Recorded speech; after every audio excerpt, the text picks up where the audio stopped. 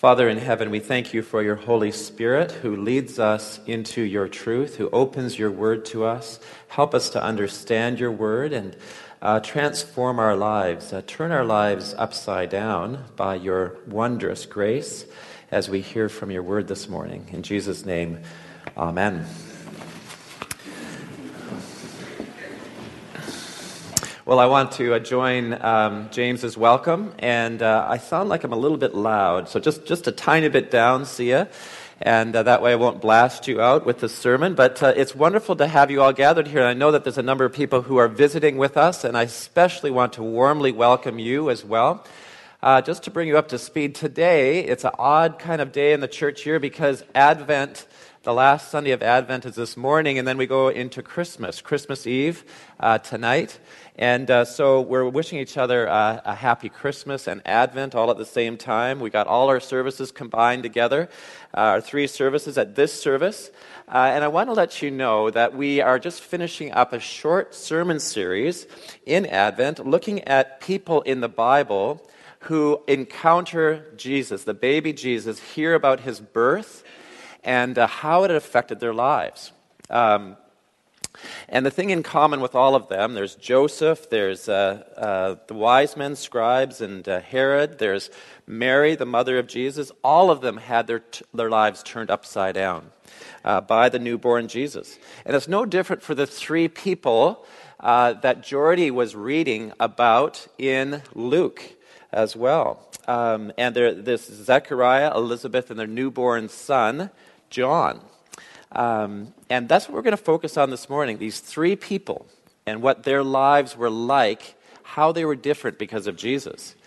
Now, for those of you who are Christians with us this morning, I don't know if you've ever thought about how unique your life is because of the Lord Jesus Christ in it. If you think about that, it inevitably leads you to think about what life would be like without knowing Jesus Christ. You would have a very different hope. You would have a very different purpose in your life. You would have a very different relationship with God and a very different idea about who he is.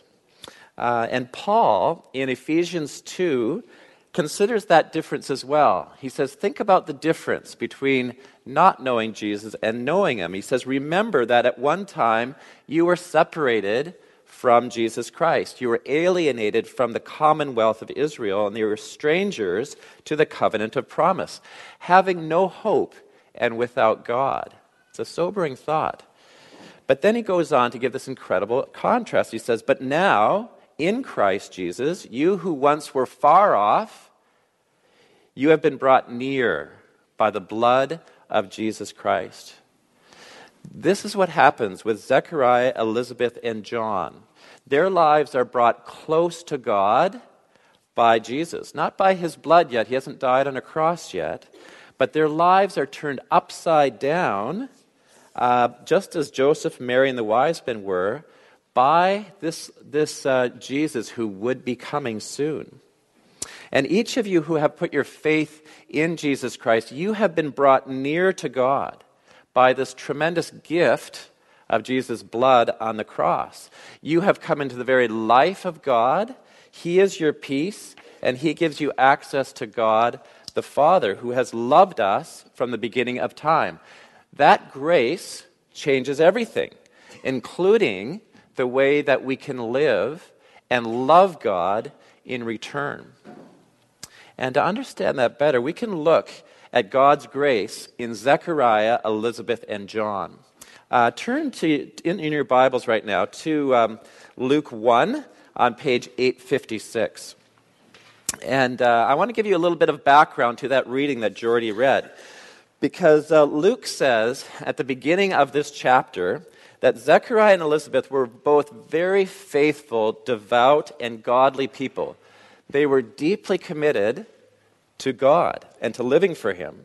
Elizabeth, it says, was the daughter of a priest, and Zechariah was a priest as well. And they lived in this very small village in the hill country of Judah, south of Jerusalem, sort of in the backwater of Israel. And Elizabeth was unable to, she was medically unable to have children. and she was now well beyond childbearing age. This was a difficult thing because their culture believed that the blessing of having children was a sign that you were a righteous person, that you were favored by God, and He was giving grace that way. And so this was devastating for them. They must have wondered, what are we doing wrong? Why do we deserve this happening to us? Why doesn't God favor us? And in the midst of all this life, they lived life, and they were well respected in their town. And Zechariah took the trip to Jerusalem twice a year to perform his duties in the temple with his group of priests. Now, he was not an important figure. In fact, I don't know if you know this, there were 24 groups of priests in Israel, and each group had 750 priests. So do your math. He was one of 18,000 priests. So at St. John's, we're not quite there yet. They're all from a small village, and he himself is from this small village. Well, at the beginning of chapter 1, he is chosen by lot, by chance, to be the one to go in alone to the altar of incense, which is right in the very middle of this glorious temple. And he was chosen to be the one to burn incense and to pray, and he would be the only one there. It's a once-in-a-lifetime opportunity. In fact, many priests never got that opportunity at all. While he is there on his own, there is an angel that appears next to the altar, on the right side of the altar. And he said, "Your prayers are answered." And the angel went on to say, "Elizabeth is going to have a son, and he will announce the Savior's immediate coming." Now, Zechariah, what was he praying for? He was not praying for a child. He had given up on that. He knew it was physically impossible. What he was praying for is for a Savior to come to Israel. He knew that Israel desperately needed God to deliver them. And as you know, Zechariah was not thinking of a child at all because he didn't believe the angel. He said, "How can I, since I am old and my wife is advanced in years?" And the angel replied, "Because you didn't believe my words, you are going to be silent." And what that means is that in this context is he's going to be deaf and he is going to be unable to speak until John is born. So that's the background. And we fast forward to this very happy day of this passage. Because in it, if you turn to verse 57, this baby, this miracle baby, is born. And everybody in the village celebrates this amazing event. You have the sense that the village loves Elizabeth and Zechariah. They are very happy for them. They're going to have lots of babysitters to help them in their old age with this newborn child. And on the day of his naming, 8 days later, everyone expects him to be named Zechariah. Of course you would. That's the dad. You're a priest. You've got to do it. And in fact, the Bible says here that they were actually on the point of naming him themselves. But on that day, Elizabeth says, "No, we're naming him John," despite public opinion. There's a big outcry. Everybody has an opinion. You have no relatives by that name. How could you do that? Sometimes you have difficulty naming your child. I know I did. If I had had a girl for our youngest, we would have been in very big trouble because Catherine and I did not agree on any names for girls. God gave us mercy and gave us a boy. We both agreed. So if you think you might have trouble, they had terrible trouble at that point. And so the group of townspeople go to Zechariah. "Come on, Zechariah. Your wife is saying crazy things here. What are you actually going to name him?" And they have to do it in sign language, the Bible says here. And he motions for a tablet to be brought to him. And at that time, by the way, a tablet was a board with wax on it. And you could just scratch in it and then wipe it clear again. It was the first iPad. So he took that ancient iPad and he wrote these words, very, very memorable. "His name is John." Now, in saying that, he was doing exactly what the angel said, But more than that, names were incredibly important in that culture. That name means God is gracious. God has shown favor. There's a double meaning because, yes, God has shown favor to this elderly couple in giving them this child. But more than that, John's whole message will be that God is gracious because he'll be pointing in his whole life to Jesus, who is God's grace. It is God's incredible goodness to humanity. That's what his life will be about. And the moment that Zechariah wrote this, his mouth could speak and he could hear perfectly. And immediately, we see here, he praises God. Now, if you were Zechariah, what's the first thing you would have said if you had not been speaking for 9 months? Do you know what would you have said? Do you know what I went through for these 9 months? Let me tell you. This is what happened. Well, instead, Zechariah blesses God. There is a wonderful service, and we don't do it much at the early service, but every other week we do it here at the 9 and the 11. We do a morning prayer service, and there's a part of that service where the leader says, "Open thou our mouth, and, O Lord, open thou my lips," and we all respond by saying, "My mouth shall proclaim your praise." Well, this is exactly what Zechariah does. He praises God when God opens his mouth. And Jesus says a few chapters on in his ministry, he says, out of the abundance of your heart, the mouth speaks. Zechariah had an abundant heart here. He had had lots of time to mull over in silence the grace of God and the miracle of this baby growing inside Elizabeth. And that grace filled his heart. I was struck by a Christmas card that Christian friends in their 90s wrote to us, and they said in there that our motto for our remaining years is that we try to live with an attitude of gratitude to God. Well, that comes from an abundant heart. It comes out of a strong understanding of the grace of God to write something like that about your life. And I think that Christmas is a very good time for us all to really ponder God's grace in your life.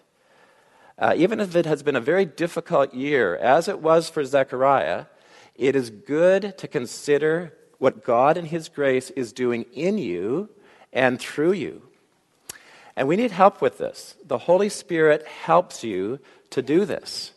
This is what happens in Luke 1. The Holy Spirit is very active in this chapter. In fact, he fills every member of Zechariah's family for the particular task of speaking about God and his great works. So Zechariah is filled here in down in verse 67 there. Holy Spirit fills him, and he will prophesy in an incredible song, which we're going to look at in a moment. And then back in verse 15, John is filled with the Holy Spirit from his mother's womb. And in verse 41, even though John doesn't yet speak because he's inside of Elizabeth, he kicks his mom when he comes close to Jesus, saying, "There he is. There is Jesus." And then he speaks about Jesus to thousands and thousands as he grows older. Him speaking because of the Holy Spirit. And then in the same verse 41, Elizabeth is filled with the Holy Spirit, and what does she do? She proclaims that this little baby Jesus who is unborn is her Lord, the Lord. And this is important for us because if you follow Jesus, you have been filled with his Holy Spirit, and he helps you to speak of God's grace in your life, of the hope that is in you, of the fact that Jesus is Lord. And you can speak that privately in your prayers or with relatives, as Elizabeth did with Mary, or with neighbors and colleagues, as Zechariah did, or with wider groups of people, as John ended up doing. It's a very good prayer to ask the Holy Spirit to open your mouth so your mouth can declare, set forth God's praise. He will help you. He will give you creative ways to speak of the grace of our Lord Jesus Christ. Well, Zechariah does this with great joy. And he must have been filled with joy because he's holding his baby John in his arms. But it's not the first thing he praised God for in this song from verses 67 and following. Because that song is a prophecy. And you have to understand how important this is, how significant it is, because he speaks of God's great acts in this prophecy. And this is the first time that God speaks in this way for 400 years. There has been silence since the last book of the Old Testament, since Malachi. And here, God speaks through a prophet, Zechariah. And that's why it's important for us to look at these words here. In verses 68 and 69, Zechariah praises God for two great gifts, acts of grace that affect us powerfully today on this at this time of Christmas. First of all, he has visited and redeemed his people, verse 68. Now, whenever the Old Testament talks about God visiting his people, it's not coming by for a few minutes to say hello. When the Old Testament speaks of God visiting his people, it is about God acting in a powerful way at a time when his people are in great need. So, for instance, when the people of God were suffering through their slavery in Egypt, God visited them and he redeemed them. He freed them out of Egypt through the Red Sea. So that word redeem means that a prisoner or a slave is freed to a redeemer who pays a price for that release. And so Zechariah's son John is going to prepare the people for God to act in the most powerful way to redeem them, to release them. And secondly, in verse 69, he gives God thanks because God has raised up a horn of salvation for us in the house of his servant David.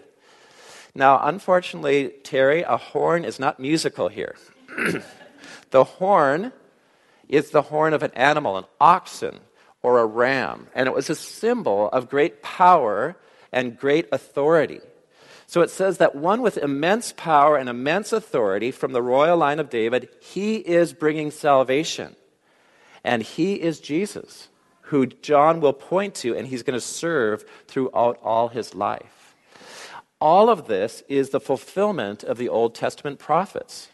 That's what Zechariah sings about. And the promises that God gave. God's plan through all of time was to free his people and to deliver them. And Zechariah says, at last, God has sent his long-expected Savior.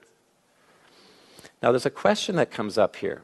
Why does God save and free people around the world? Why does he free people from all enemies and all that enslaves them? Why does he do it? Well, look at verses 74 and 75. Here's the reason. It says, that we, being delivered from the hand of our enemies, might serve him without fear, in holiness and righteousness before him all our days. You see, there's two parts to God's freeing us. One is that we are released from the things that imprison us. And what are those enemies that bring fear that we need deliverance from? Is it released from terrorism or violence or oppressive governments or poverty or hunger? Those are difficult things. But no, Zechariah says in verse 77, there's a far more crucial needs even than those things. And that is our spiritual need. That we all need a release from sin, which brings freedom from having no hope and from being without God in this world. That is our deepest need. That is the greatest enemy that we need release from. And then the second part of that is that we are freed to someone. We are released to serve God boldly in the way that he has made us to live. And we do this in the power of the Holy Spirit. We do this because of the reality of the living Lord Jesus in our lives. We obey him and we worship him and we sacrifice for his sake, not so that we might one day obtain freedom and salvation, but because Jesus has done this already. He has freed you to serve him without any fear or guilt, and with great joy at being enveloped by the tender mercy of God, which he sings about here. That is what we are freed to. We are freed from spiritual slavery. We are freed to this grace of our Lord Jesus Christ to serve him without fear and with great joy. And that's why Zechariah is so exuberant and joyful in this song. It's not just because he's holding this miracle baby in his arms. It's because that baby is a sign of a Savior who is coming, of one who meets the very deepest need of humanity. The living God will be with us. Now, Zechariah ends his song by actually talking to his little baby, finally, in verse 77. And he says this. He says, it's in verse 76. He says, you child, will be called the prophet of the Most High, for you will go before the Lord to prepare his ways.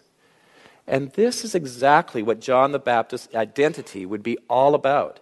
He would serve Jesus, he would point to him in everything that he said and he did, and he would prepare people to receive Jesus. Further on in Luke 7, Jesus said that John was the greatest of all the prophets. In fact, he says he's the greatest person that ever lived. Very high praise. Yet Jesus said, the one who is least in the kingdom of God is greater than John. What does he mean by this? Well, this brings us to today, and I want to close the sermon with this, because Jesus is saying that as great as John was, he had not yet seen what Jesus would do through his work on the cross in forgiving the sins of humanity, and then rising again on the third day. He would give the Holy Spirit to all people. He would redeem people and forgive their sins. And they would serve Jesus as their Lord and King in the power of the Holy Spirit here on earth. And that is true greatness. And this is the opportunity that you and I have now. John did not see that before he died. He was pointing to Jesus and his coming kingdom and preparing people for him. And now we have Jesus. He has come close. He is our Emmanuel. And as we leave this passage, Zechariah, Elizabeth, and John are incredible examples to us because they were deeply aware of God's grace in their lives. And we have more grace. John couldn't escape that, by the way. His name meant the Lord is gracious. And their lives were a shining spotlight on Jesus, who is God's grace to us, as they spoke and as they lived. That is what they are remembered for above all things, that they pointed to Jesus. And this passage invites you today to know and to ponder God's grace in your own life today, to really think about who Jesus is for you. But it also calls you to act, to know that even though you have many roles, your essential identity is to be a person who points others to Jesus and who is a spotlight shining on him through your life, through your own unique ways of pointing to Christ. God has visited you. He has redeemed you in Jesus so that you might serve him without fear, in holiness, in righteousness, before him all your days. May God the Holy Spirit, the same Holy Spirit that filled Zechariah, John, and Elizabeth, may he strengthen you to do just that. Amen.